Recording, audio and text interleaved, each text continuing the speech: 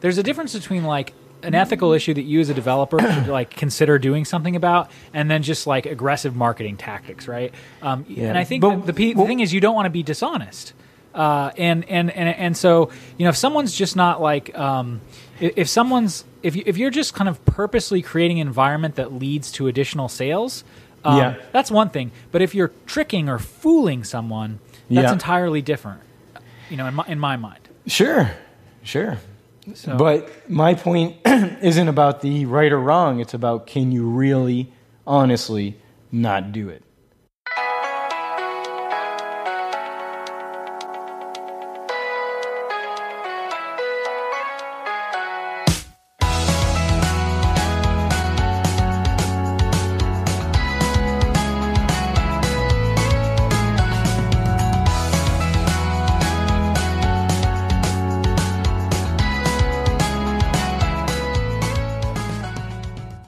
Hey, welcome to Developers Hangout, a podcast for developers by developers, a place where we get together as often as possible and discuss a wide range of topics from the books we're reading to latest news and commentary on other tech podcasts.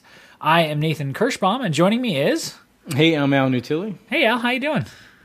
Good. Like I said, long day. Yeah. A long month. Seems like, a lot of long days for you lately.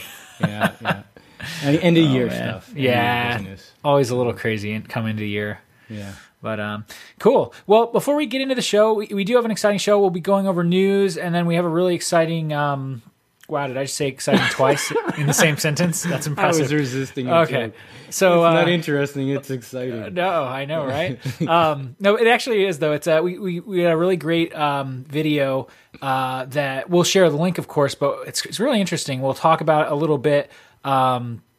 a video by Martin Fowler. So we'll get into that in a moment. But before we get into that, our sponsor, PHP Architect. If you haven't heard of them, PHP Architect has been published continuously since 2002. The magazine is the only technical journal dedicated exclusively to the world of PHP. They've been around for quite a while, and check out, they do a lot more, of course, than just the magazine, but the magazine is pretty good. You got their website, phparc.com. You can check out their trainings, their magazine, and all the other good stuff they have going on. All right, cool. So let's start off with news and other happenings. First news, latest PHP Arc is out. November, it's not an episode. November, what is it? It's just a release, right? I don't know. I don't know. Jeez.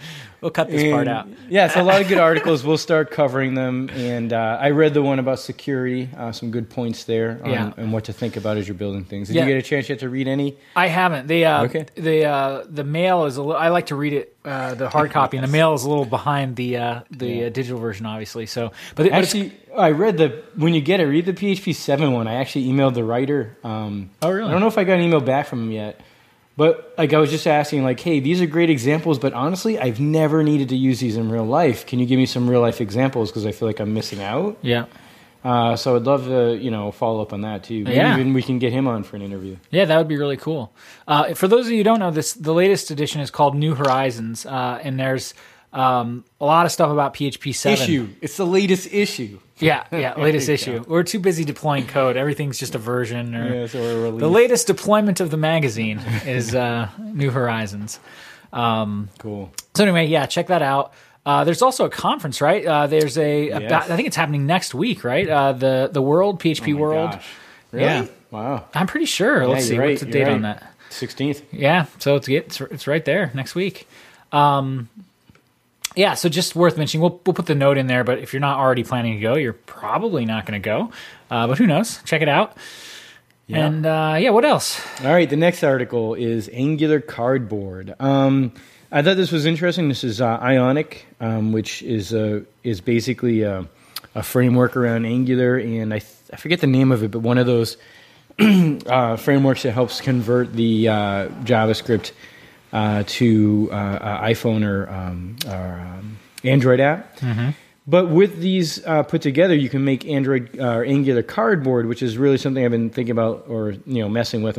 I bought a cardboard. I'm building my own. Blah blah blah. It's just really fascinating stuff. And when you watch YouTube videos in 360, or when you use the applications that you could download, So it'd be interesting to see that you can make it in Angular, which of course would be easier for me because of that. I know JavaScript. I'd be interested to see, though, how good it is. I haven't had time to build anything with it, but I didn't even know you could till I found this article. Yeah, it's really cool. So just in terms of the cardboard, though, is that's something that's pretty easy to order? I have not. I mean, I know what it is, but I haven't. Totally worth it. Go to Google's. I'll make a link. I just can't say enough about this. I'll put a link in the thing. You'll order one from one of the links on Google's site, and you'll get one for like $20-$30, and you'll be blown away. I mean, that's cool. You put this cardboard thing on your head with a phone, and you're standing in water with a bunch of elephants, or going through the solar system and seeing everything move because they have an app for that. That's versus wild. a 360 video. Yeah, the Democratic debate. Recently, you could actually have watched that through this, and you could have looked around the room while everybody's talking. That's wild. Yeah, because they had a 360 camera in the back of the room. And it was really interesting. Like, well, that's boring. But no, you could actually look at the reactions of people's faces before the network's camera decided to pan over. Watch some guy pick his nose. Yeah, but, you could really get a sense of what are people really, the bigger picture. Yeah, all these things. Cool. It's just fascinating technology. That's great. I'm definitely going to order one. That's really cool. Totally worth it. It works with iPhone too? Like, it's not just Android? Yeah, totally. It's a 360 is a YouTube channel, whatever they call it. And like Discovery has stuff. Yeah. Mythbusters has stuff. That's really cool. Yeah. So, I wonder what people are going to do with Angular. I guess you could do games and stuff, right? Is that the idea? Yeah, head movements and so forth. You're right. Like, what would you do? Head movements, experience in environments. Yeah. It's a good point, though. You could do a lot of different things. That's really cool. Yeah, I got a couple ideas, actually. I'll have to run them by you after the show. Because if they're all bad. Yeah, well, they might be bad, but we'll see. No, just like you guys do to me. No, I know. That will never work. They are bad. Once we determine that they're bad, we'll come on next week and we can tell you what they were. But until then, I don't want to mention it on air. Yeah. But it's this is really cool. So there's a hackathon where you can, if you do have an idea and you want to put it out there, you can have a chance to win, I guess, a ticket to the Angular conference next year. Yeah, so and I put it there mostly because I won't enter that, but I just love the fact that the technology's there. Yeah, no, it's really cool. It's so accessible too. Yeah, great. And on that note, so I wanted to talk just for a second, considering speed and slowness in AngularJS. And this is a couple years old, this article, but I found it super helpful. Yeah. And it was hard to find it. It actually, like, I went through a bunch of other stuff before I found this, but basically, this JavaScript developer had basically was doing what I was doing, which was dealing with an abnormally large data set. And just running into a lot of performance issues and bottlenecks, and there's so many different areas in Angular, and some of them are really, I guess, unrefined and kind of not as clear, like how to handle as some of the more prominent features of Angular. And if you read around a little bit, it's interesting because they actually, the people who are working on Angular, they admit to this, and it's kind of it's evolved over time into their thinking. And I think it'll be interesting to see how they address some of these issues with the next version of Angular, obviously.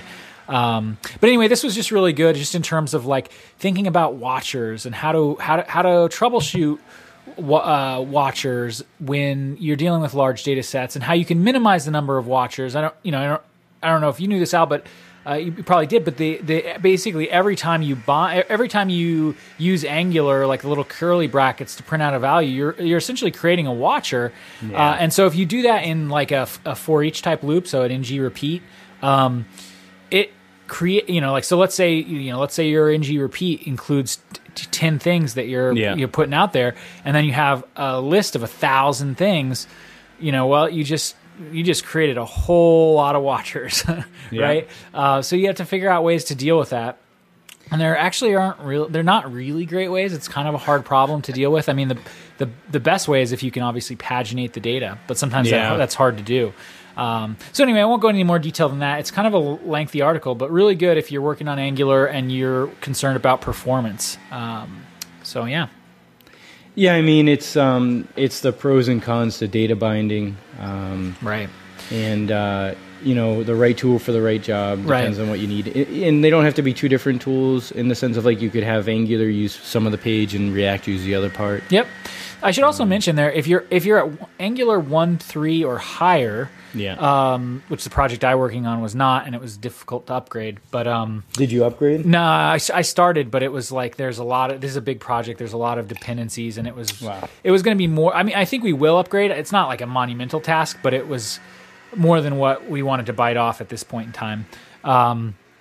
Which I was surprised for a minor upgrade, but things just have progressed pretty quickly with Angular. So anyway, but if you do have it, there is a way for you to do what they call one-time binding, which is where when the page loads, it will essentially get the value and then forget about it. So if you know that the data doesn't need to be dynamic, you can do that. And there actually is a third-party library for those of you who are using anything prior to 1.3. The problem in my case is almost all of the data that we were using needed to be dynamic. So that obviously doesn't help if you need your data to be dynamic. Yeah, they suggested too the scrolling where you could load as you scroll. That was kind of neat. Yep, that is also helpful. Yeah, for sure. Yeah, no, it's interesting. It's one of the challenges, and like I was saying before, it made me think, why aren't we using React for something like this that isn't about data binding, but more about maybe showing the data faster and giving us that instant feedback we want, right? Or connection to the back end. But I'd have to research that more. But it was a good point where maybe Angular wasn't the right tool for the job, honestly. Yeah, I think it's worked out well. The solution that's in place, we ended up going with pagination, and I think it's going to work. It was just tricky because there's such a we're getting we're getting data from a service, and the service is very hard to paginate itself. So I mean, in the long run, we'll have updates to the service that'll allow for pagination and then also updating, without. Basically incremental updating where you can update one type of thing at a time, but right now it's kind of just a JSON storage blob. So anyway, Right, on that note, who's killing someone outside with a chainsaw? It appears that my neighbors have decided it's time to do leaves. Okay, so back to the next article. Secret to Facebook's hacker engineer culture. Basically, the secret is a foosball table and... No, this is actually, I think, if you look, this is actually a marketing. This is a service that provides the service that they're talking about, but it's still a good article, and there's another post I'm going to reference later. Yeah. But basically, it's an interesting way of how Facebook does their releases, and it can help with the release cycles we have now, which seem fast, but are actually kind of, in my opinion, slow, and sometimes get kind of bogged down with QA and other things because there's so many features that need to be hitting production, even in a 2-week cycle. Right. So with this process, you can release sooner but safer, and just as safe. You can have features turning on and off based on who's looking at it, or so forth. It's really a nice pattern to try and implement. Yeah, it's interesting, and so basically the short story, and definitely check out the article. But Facebook has an in-house system called Gatekeeper, that allows them to release features with a flag, and they essentially decouple the feature from the deployment. So you actually deploy the code. The code gets deployed to production regularly and all the time. And then it only gets enabled in certain use cases, and then they can set rules like, only first it only gets deployed to their employees, or visible to their employees. And even then, they don't even tell the employees. It's just kind of like, let's see what happens. Well, think about how easy that is. Like I told you before, looking at OpWorks for AWS, you could easily spin up a shadow production. Take the load balancer and say from any IP from inside our office, shoot it over to the load balancer. Right. So you have a shadow production running to test these UI stuff. Yeah, it's cool. And then you can do other stuff like roll when it is time to roll it out to everyone else. 1% of users at a time, or just a particular country. Right. You do it by country. So it's kind of cool. I think that as I was reading this article, I had a hard time envisioning how it would work. We've tried to do feature-based switches in the past, and actually it worked. There's no I shouldn't say we tried like we stopped doing it. Sometimes we do, like where there's like literally a switch in the admin UI or in the code where it's just a simple variable, true or false, and then certain features turn on, and that is actually can be very helpful. Even in the .env file. So do any code. So that is good. What like the part that. So the part that's a little tricky for me is like as I'm reading through it, and you'll see as you go through it, like I have a feeling that it works so well for them because first of all they have a microservice architecture, obviously, which is great. But they're probably the primary services that they rely on are fairly stable. Because here's an example, I could see let's just make it really simple. Like let's say that you have like a database repository, right? Like you're using the repository model. So you've got a user model and your user has whatever 20 fields or whatever it is. And you just need to you're adding some kind of update method. Let's just say you want to get paginated results instead of regular results or, just all the results or whatever it is. You're doing something different and special. Turning that on and off with a feature, like some core functionality like that with a feature flag, when that's what you've updated is tricky because something else could be after time something else could be relying on that. It also bloats the class a little bit if you have this code in there that's like for every model or for every method on the class you've got like some feature flag that some code that's like enabling or disabling based on feature flag. It seems strange to me. I mean, where it really makes sense, and I mean, obviously Facebook is using it, so it must really make sense. But just in terms of getting it into our workflow, it's tricky. I mean, I could see where because we work on microservices all the time, and I could see where if we were introducing a feature that was really self-contained, so in a sense it relied on our existing microservice infrastructure, but it added some new functionality to a page or to the site that was largely self-contained, that you turned it on or turned it off and it worked or didn't work, but it didn't it wasn't like the outcome of that didn't have repercussions across lots of different classes or multiple microservices. So that's where I think it could get a little tricky, is when you have that kind of, when you're making changes that touch a lot of different areas of the application. Yeah, no, that makes sense. I think a lot of this traces back to Git commits and so forth too, so you might be able to clean out the code if the feature didn't work. Mm-hmm. But yeah, so it's an interesting pattern and something, I think we'll be talking about more in our own team. Yeah, so. Sounds good. All right. So the next thing I'm just going to mention briefly is because it's a link here, but we're going to be talking about it in a minute, is a website called darkpatterns.org. And it's a cool website. We'll this is in our longer kind of what do we call that section? My mind is blank right now. But in Q&A, right. main topics discussion. I don't know why.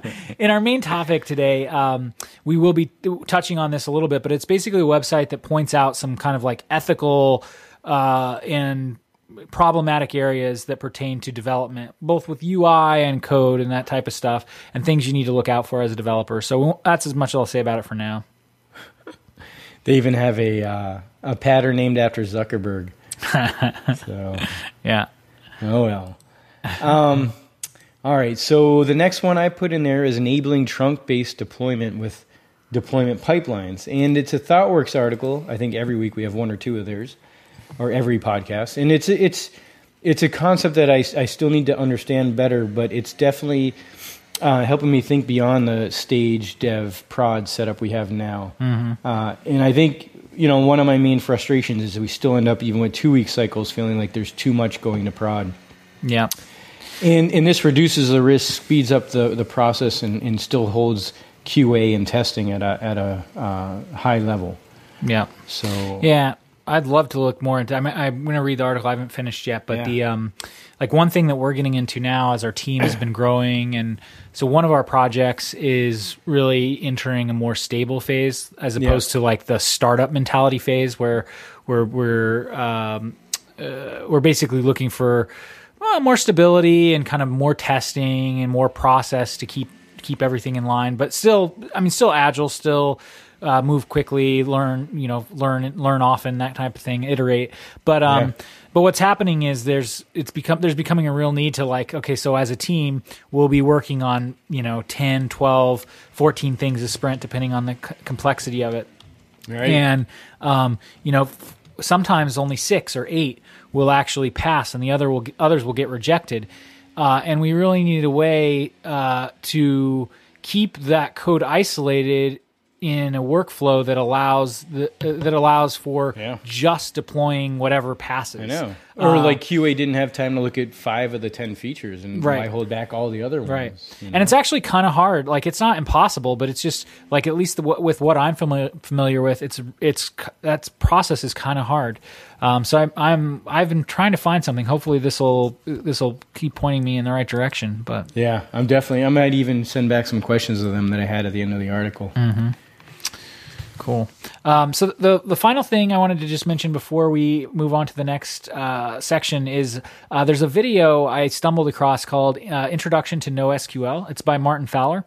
And it's just really cool. I think it's a little less than an hour. And, I really, I've used NoSQL approaches.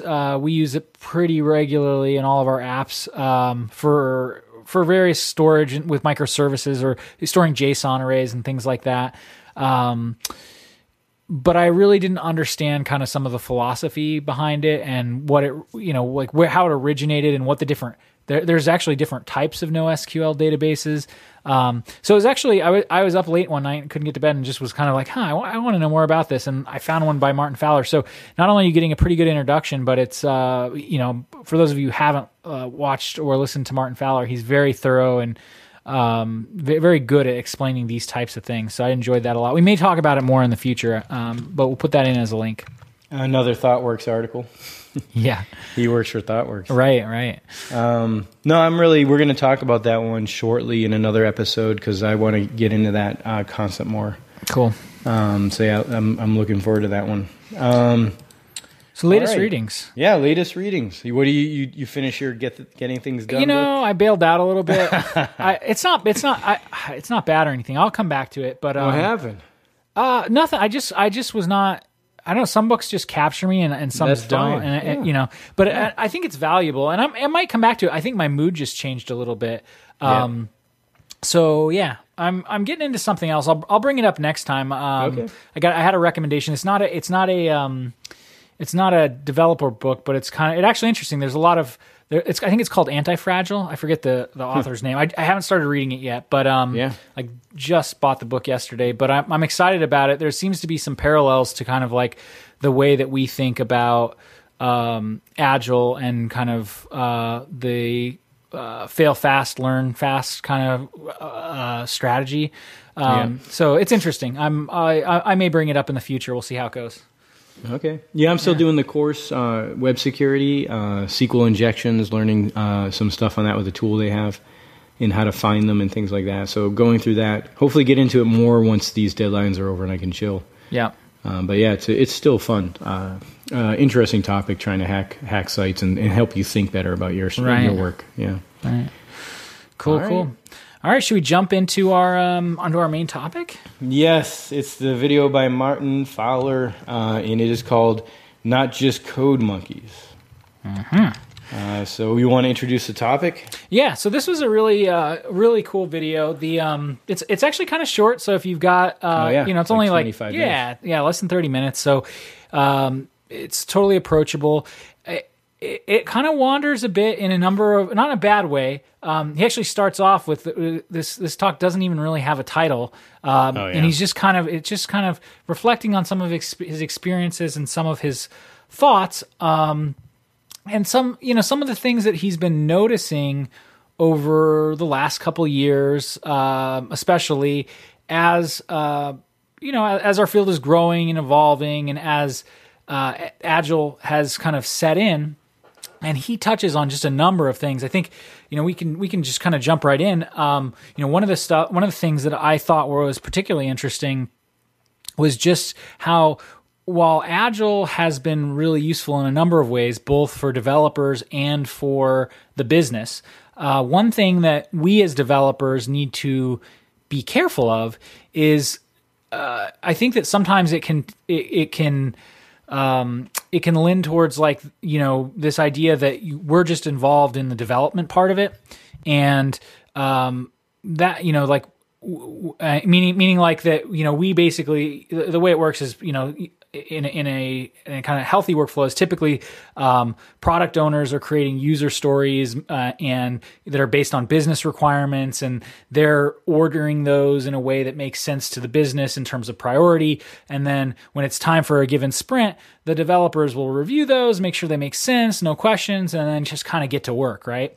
And so one of the things that can get lost in that is the concept that like the developers actually should and often do have domain knowledge and a lot of experience that can really help to give feedback and to and to provide even new ideas or new business ideas or things like that to the business side. And so a lot of times I think the concern is that gets left out.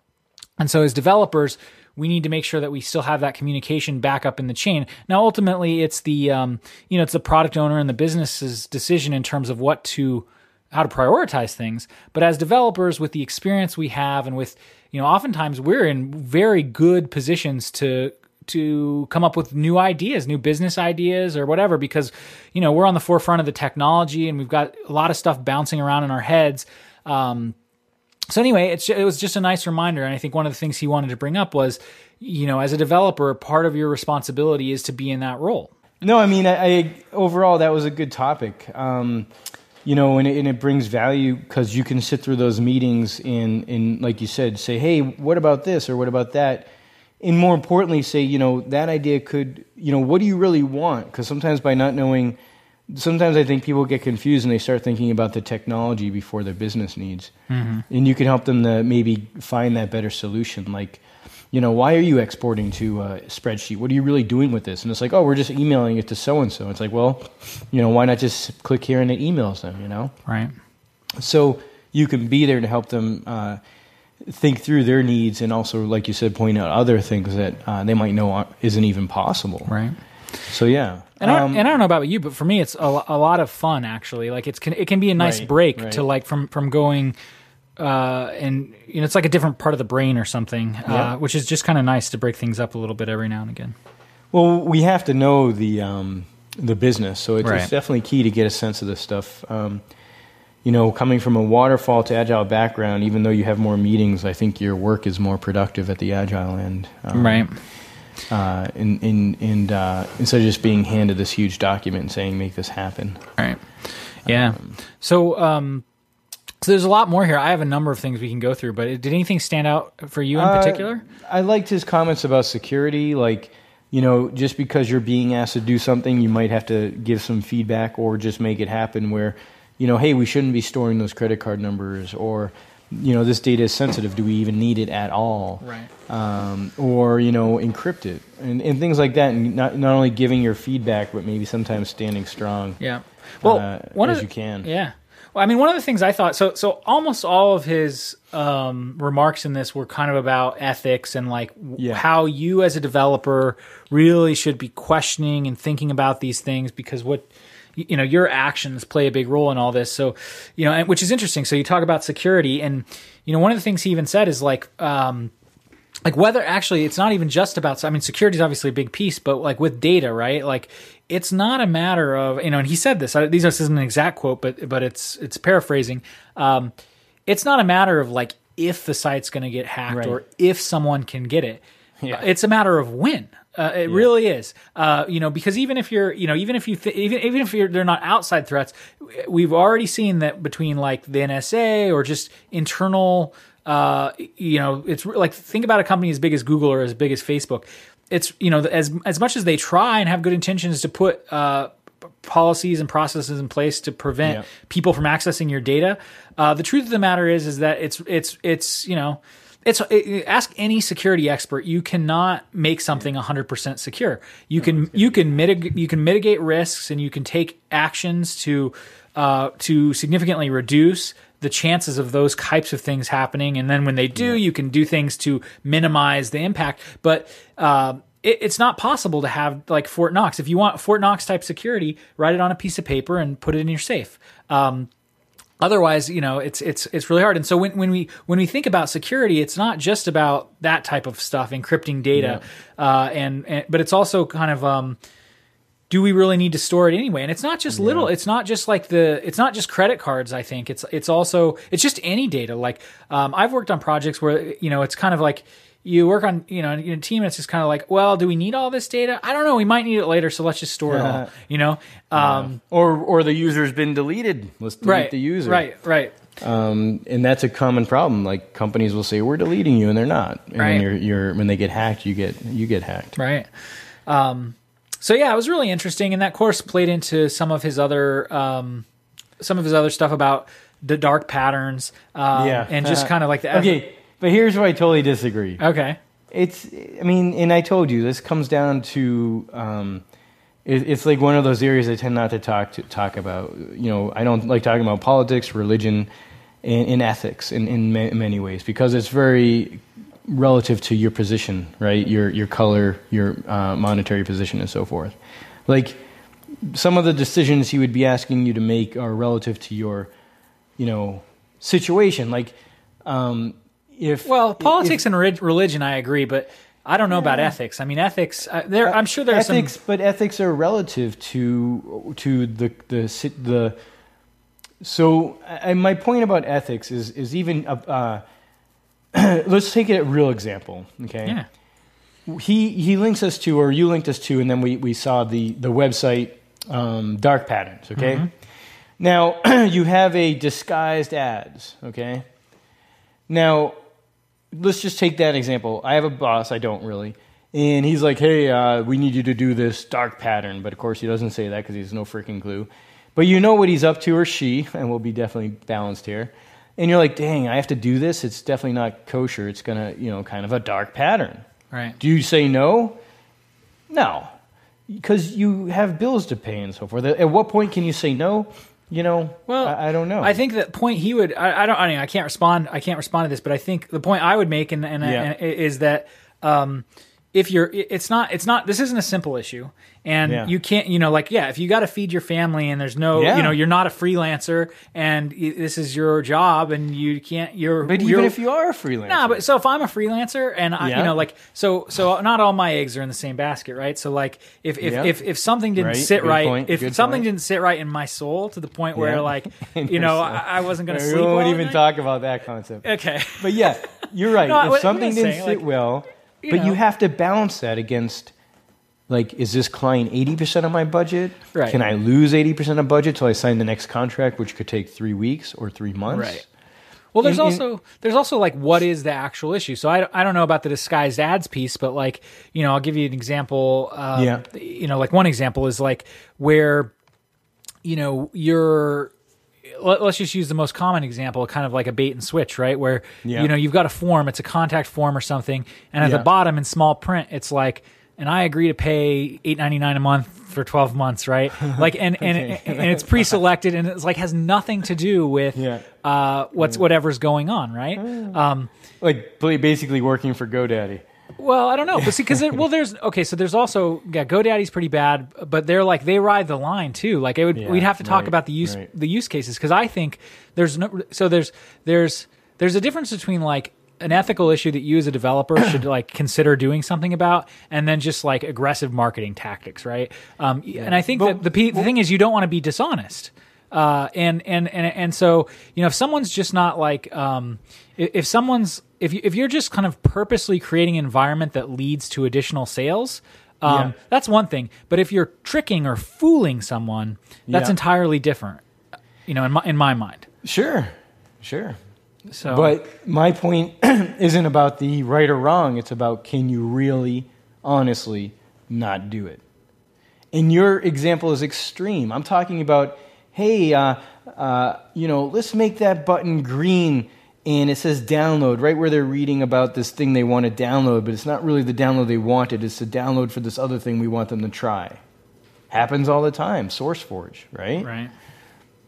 As a developer, am I going to feel like that's ethically wrong? I can't do it. I'm walking out. I guess, or am I going to do it and say that's a bummer? But guess what? It's hard to be ethical in a non-ethical environment. Well, it's called like, capitalism or money. It's just like anything else in life, right? Yeah. It's all a balance. So like, and everyone has their individual idea of what's right and wrong and what they can and what they can do about it. Right. They might have a good financial savings. They might have another job down the line. Right. They might have a trust fund. Well, and I think the point is that you should be thinking about it, not that there's necessarily a clear right or wrong. It's true. And it, personally, in my I do happen to think that in a lot of cases there probably are right and wrongs to me, but that doesn't mean that everyone else should think about it the way I do. But actually, this is. Oh, go ahead. What were you going to say? Well, maybe like I'm trying to say is like the topic isn't to me about right or wrong, because we both probably agree that's not good. That's tricking people. The real thought to me is like, but can you really do anything about it? And at what point are you really a code monkey in the sense of like, this is my job, this pays my bills. I'm not going to walk away because my boss wants to do something wrong, e.g., make that download button confuse the person. So let me put a little twist on this, right? Sure. Like, at what point do you become complicit with unethical and or illegal behavior, right? And so what I mean by that is you can easily answer that with every day I make a buck. No, but like what I mean by complicit is that you're enabling it, right? So like, and I don't mean this in the sense of like, oh, like someone's going to judge you. I mean this in the sense of like, you as a contractor are going to get sued, right? Like, good point. No, that's totally viable. Because you're at that point, but that's not an ethics decision. That's a holy crap, I'm not going to get a lawyer fee going on decision, right? It's like you're weighing the cost of making money now versus losing money later. Or the potential to, because sometimes it's not a clear use case, right? Like it's not always like clear, like, oh, you're violating. I mean, that's why there's some of them would be like your point about filling in a contact form and making the person sign over to buy something, right? But I agree with that. Like, who was that site that got hacked recently about Ashley? Yeah, what was that? Ashley Madison. One of their services they were providing was something you pay to get taken off the database once you remove. I forget what it was. Right. But they realized once they got hacked, they weren't even doing it. They were charging you $20 for that feature, and then not doing it. I think that's exactly the point. Like, like, like if I was involved in that development, like I would have not been able to sleep at night. Like doing that kind of stuff. It's an interesting one. If I was in that situation, it would be interesting to think like, it's wrong. Am I in a position to walk away from this wrong? Being that they're not, necessarily, killing babies. They're just putting people in a risky position who are already being dumb enough to sign up here. So it's kind of a relative conversation. I feel like this kind of conversation is like when people like, it's just like it's like a lot of other bigger problems. I know you don't want to talk about politics and whatnot, but like it's like a lot of other bigger problems in the world. People say to themselves like, well, this is a much bigger problem than me. Like there's nothing I can do about it. I'm just gonna, okay. It's the same thing as like you're driving down the road and you see a car crash in a busy area, right? Yeah, and no one freaking calls the police because everyone assumes that everyone else does it. That's assumptions. I'm not assuming someone else is calling the police because I would call them. Right? Okay, fair enough. But you're looking at it as like, it's not your place to do something about it, and it's kind of like no, I'm not even saying that. I'm saying I could. It is my place, but you have to. Decide. And that's a great example in one extreme because it is a weird site. Like the moment people signed up for that site, they were basically making a decision that had questionable ethics to begin with. But even then, do people who make questionable decisions suddenly not deserve the right to be treated like a normal human being? Yes. It's like, well, no, I don't agree with that. It's once they signed up for their site, they basically put to risk Okay, they were. They dumb made to begin certain with, 'cause every risks. site gets hacked. They made certain risks, but should we automatically then turn a blind eye when developers or companies are making decisions that that trample on them? I don't know about it. I'd think not. I mean, it's the same thing as saying like I agree with you there. I mean, I wouldn't necessarily say they lose their right to have good code.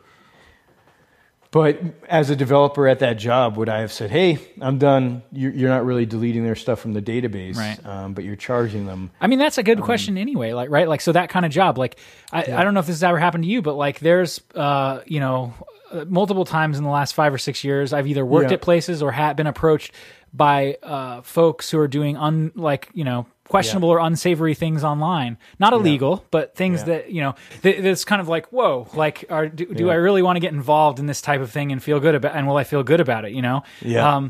And to me, it's a similar thing, like at the end of the day, do you want to feel, how important is it to you that you feel good about what you're ultimately, what your life's work is ultimately doing to the world? Like, are you doing good? Are you doing nothing? Are you doing bad? Like, what are you contributing to? And how do you feel about that? And I don't know, obviously I don't have answers on that for everyone, but like, I think the point of this video is kind of like to think about that stuff, right? Yeah. It's interesting. He brought up, I'm sure this is controversial, but one of the things that Martin brought up is the idea of licensing, right? Where there's some kind of like minimal requirements to be a programmer or to be a licensed programmer. And there's kind of ethics by which you have to operate. And if you don't, you lose your license, right? Oh yeah. And this is interesting because on some levels I could see why people wouldn't want to do this. But actually, based on what you just said, Al, where you're saying like, well, one of the reasons I wouldn't want to do it is because I lose my job, right? Well, if there's standardization about it, it's probably going to be easier for you to have that conversation where it's like, hey, I'm not going to do something where I'm going to lose my license. Like, if you don't want to hire a licensed developer, like go find someone else, kind of a thing. Yeah. But it would be difficult to enforce. There's a lot that goes along with it, but licensing is one of the things he brought up, and I thought it was pretty interesting. Yeah, no, I remember that now. Yeah, that was that was interesting, and that could maybe basically unionize or organize the power to say no. Yeah. So. Yeah. I mean, one of the things that I think one of the things that so obviously he works. Martin Fowler works in with a lot of different companies. He's in many ways been a pioneer for a lot of the stuff that we're doing now. Just in terms of the way we think about programming, right? And so, one of the things that he said is that it's, that he's astonished. I don't know if astonished was the word he used, but astonished that of how many bright minds have used their intellectual abilities to do very sophisticated gambling, essentially, in financial capitals of the world, instead of solving like very serious problems, right? Yeah. And there's no like, I guess there's no like obvious solution to any of that, but I think he's doing some good by asking us to think about that. Yeah. And have a look at it. Like, what are we doing, or as an individual developer, what are you doing? And is it having good social impact on the world? Yeah. And is that important? I mean, Nope. To you? Yeah, I guess not. I don't know. No, I want to feel good about what I do. I do. Yeah, of course. But you also, it's just very contextual questions. I mean, is the guy or girl who just picked up my trash 10 minutes ago changing the world? No, but they're doing their job. I don't know, man. Like, but think about it if they didn't pick up that. Yeah, what if they didn't pick up your trash? I mean, it's pretty important to you and probably to everyone else. But sometimes our concepts and contexts are even less important. Like, right. Well, that doesn't mean you have to be saving babies, like you said. What it means is, like, the example that Martin used was, someone who's creating printer drivers, right? Who's like, man, this really isn't doing anything for the world. Like, I'm not like helping a nonprofit organization or solving hunger. But then someone's like, because of those drivers, I can print this thing. Yeah, people can buy houses. People can do all kinds of stuff in ways that they couldn't before. So. Yeah, but then now he's being asked to make the printer use a little bit more ink so the company can sell a little bit more ink cartridges. What does he do? Right. You know, it's like, pay my mortgage, lose this job, or save pink ink. You know, like what do you do? And I think it's hard shoes to put yourself in to make decisions because there's so many different shoes. But honestly, right now, like I can see that. Like you can't make blanket statements like people should never do X, Y, and Z because it's just you just can't. But what I would say to that is we as developers are in a pretty good place right now. We're doing what we do. Like there's a very high demand for people just like us. There's not enough people to fill those roles. In many cases, developers are writing their own ticket right now.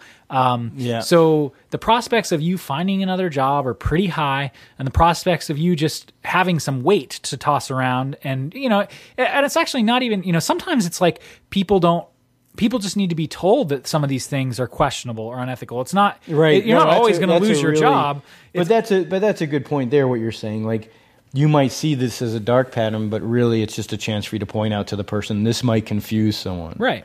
Exactly. And I agree with that 100%. You should be able to talk up. I don't want to say talk up. You should be able to share your thoughts to the boss or manager. So it would make sense there to be willing to say something at least. Mm-hmm. Yeah. So, I don't know. I mean, right. I can tell you. What? Well, just one more example. Like I've I've worked for companies where and actually like so we do this. Some of the I won't mention any names, but like there's a large group of developers, really smart people at one of our current jobs who get together and so we create really powerful great tools. For various sectors in a particular industry. And one of the things we do, which I just love, and this industry does a lot of good things anyway, but one of the things I love is there is a kind of ad hoc, this isn't a requirement as part of the job, but there's a decent sized group of folks who get together at the conferences and when we can outside of the conferences to think about and brainstorm in a very methodical way, like how can we take these tools and these processes that we are building and learning, and how can we help do good things in the world with that knowledge?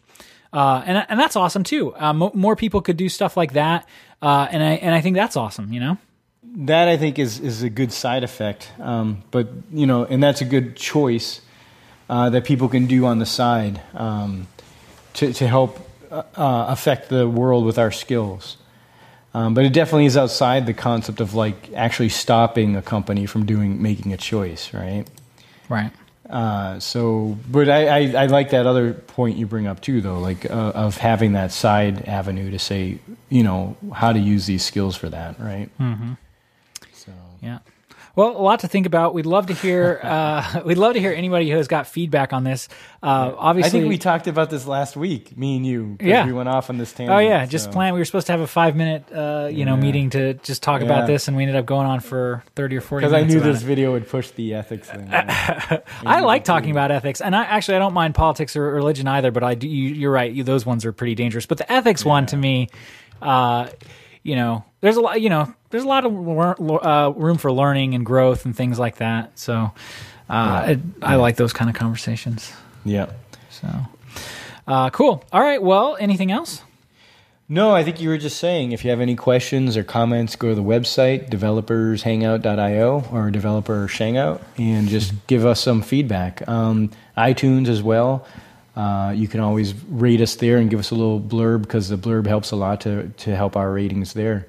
And then don't forget PHP Architect in the latest magazine issue so that you can go read up what's going on and kind of get a sense of the community. Yeah. All right. That sounds good. Thanks all. Talk to you next time. Thank you.